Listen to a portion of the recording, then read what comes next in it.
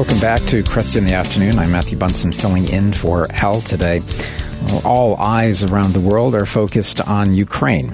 The Holy Father, Pope Francis, used a vivid image in his Angelus address. He said that rivers of blood and tears are flowing in Ukraine. It is not merely a military operation, he said, but a war which sows death, destruction, and misery. To make his point about a commitment to bringing about peace, the Holy Father has dispatched two of his more prominent cardinals. We'll talk more about them in a second, to do what they can from a humanitarian side, but also to continue to press ahead with his calls for a negotiated peace, an end to the fighting, and an end to the suffering and death. To give us an update about what is happening in Ukraine right now, I'm joined by Ivo Bender, who not only is what we refer to as our man, our redoubtable man in Central Europe, he's also a friend. Ivo, good to be with you. Well, thank you for having me. It's a pleasure, and a big hello or good evening from Warsaw. Well, first, give us a quick update where we are this evening in Central Europe. I know you're in Poland. Ukraine is right next door. So what are you hearing and what's happening on the ground? Well, all I can tell you is that we have an absolute human river of refugees. Most of them head to Poland. Today we had about 140,000 refugees enter Poland. Over 1 million, all in all, since the Russian invasion began. Numbers are, proportionately smaller in smaller countries. So Hungary, also about 150,000 people so far. Slovakia, also an oft-forgotten country of Moldova, which is a former Soviet republic, which in fact fears that the invasion of Ukraine, as is actually indicated on a map that the Belarusian dictator showed on TV, there was an arrow pointing towards Moldova. so they're fearing that the invasion will spill over to their country as well. So it's a lot of tension, but also a lot of goodwill. The refugees are welcome with open arms. There are plenty of people who are there to assist them, volunteers, firefighters, policemen, border guards. You have those really moving images of Polish volunteers and soldiers accepting, the mostly women and children who are entering the country because the men stay there to fight. So it's mostly women and children and the elderly, and I think they are quite well taken care of and welcomed with open arms. Also Catholic charities, Caritas Poland, the Knights of Columbus, they're all there on the border, and also on every train station in Poland. Ukrainians, anyone who comes from that war zone can travel using Polish railways free of charge wherever they need to go. There are buses, there are volunteers, there are people who simply just get into their car and drive to the border to pick up people and take them wherever they need to go. The parishes and municipalities are opening their doors to make makeshift housing. So it's an overwhelming feeling of trying to help our neighbors in need. Well, Pope Francis sent two cardinals. The first is a papal almoner, and I'll ask your help in making sure that I'm pronouncing this. Cardinal Konrad Krajewski. Krajewski, very close. Krajewski, thank you. And Cardinal Michael Czerny, who is the interim prefect for the Dicastery of Promoting Integral Human Development.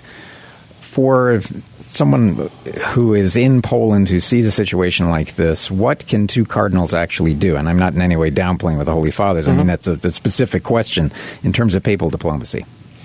Well, it's a symbol, and I just watched an improvised press conference of Cardinal Krajewski in the city of Lublin in the east, of Poland at in the courtyard of the local Caritas headquarters, where he was explaining that, first of all, that he sees that that the storerooms of the Caritas building are full, so there's plenty of supplies that will be and is being shipped to Ukraine and to those on the border as well. And he was explaining that he's going to Ukraine, and he's going to go as far as he can. He refused to give any details as to where exactly he's going for, stating, and quite obviously security concerns, because we can expect the worst. And he basically said that, the Ukrainians are now fighting and in a sense winning, not just militarily, but more so through their spiritual unity, and he's there to relay to the Ukrainian people that the pontiff is praying for them daily during his hour of adoration in the evening, and that he remembers them, and they have his blessing. So this is a diplomacy. Okay, it's a part of diplomacy. It's a symbolic gesture to really go into the mouth of the beast, so to speak, and be there on the ground with people who are suffering, and to console them and to comfort them. But of course, it's so one thing is diplomatic. The other one is the Cardinal said, it's spiritual. It's showing the power of prayer, of the most powerful weapon that he actually emphasized during this meeting in the city of Lublin. Well, you are a student of history, certainly a student of Polish history and the history of Central Europe and Eastern Europe. How disturbingly familiar is all of this? Well, I don't know where to start. My mother lived through the Second World War. And it's very difficult for her, because she basically returns back to her childhood and the horrible things that she has witnessed. Suffering, executions, literally next door to where she lived as a little girl, next to the Pauline monastery in a small town in the eastern part of Poland. So yes, the history is repeating itself. You have another powerful invasion from the east, and in a sense, if you look at the past 100 years, in 1920 there was a Bolshevik onslaught on Poland, stopped at the gates of Warsaw on the 15th of August, 1920. That war really resulted in Ukraine losing its very short-lived independence and becoming a Soviet republic against their will.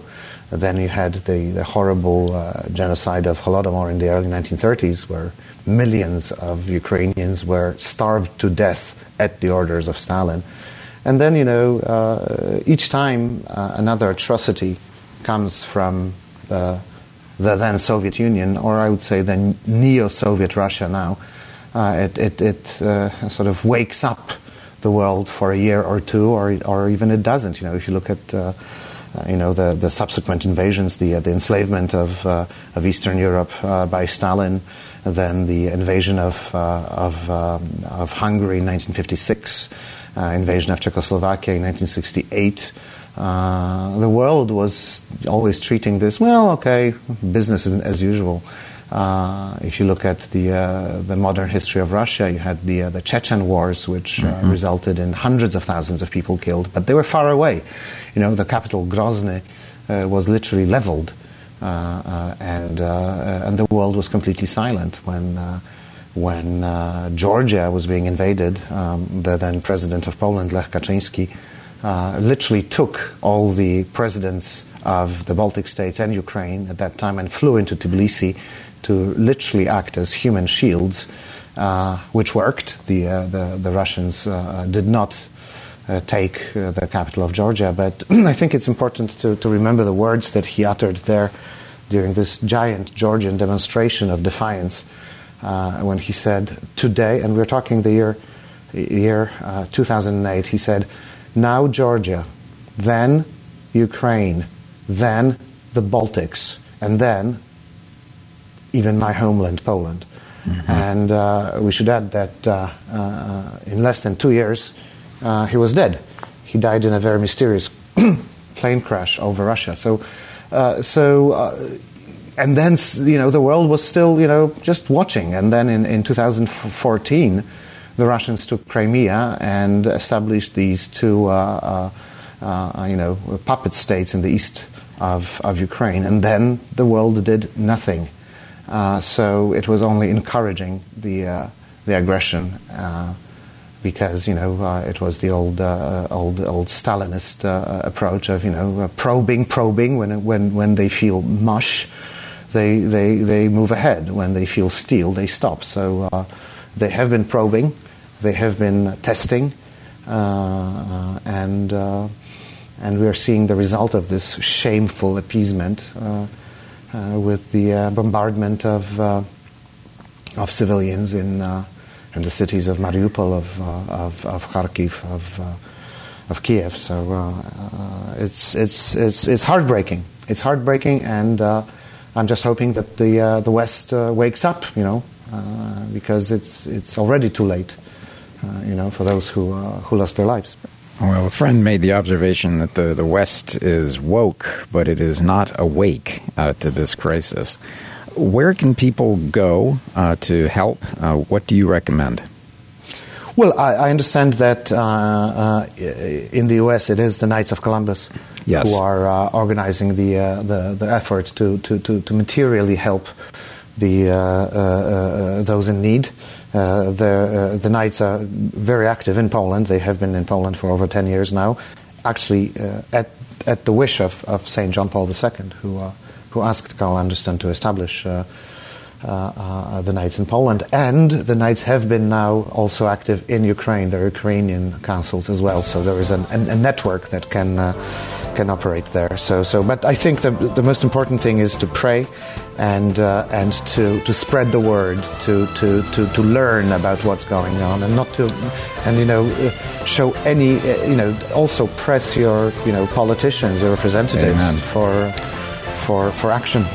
All right. Well, Ivo, we'll leave it there. Ivo Bender, who is part of EWTN, Regional Marketing Manager in East Central Europe. We'll be right back.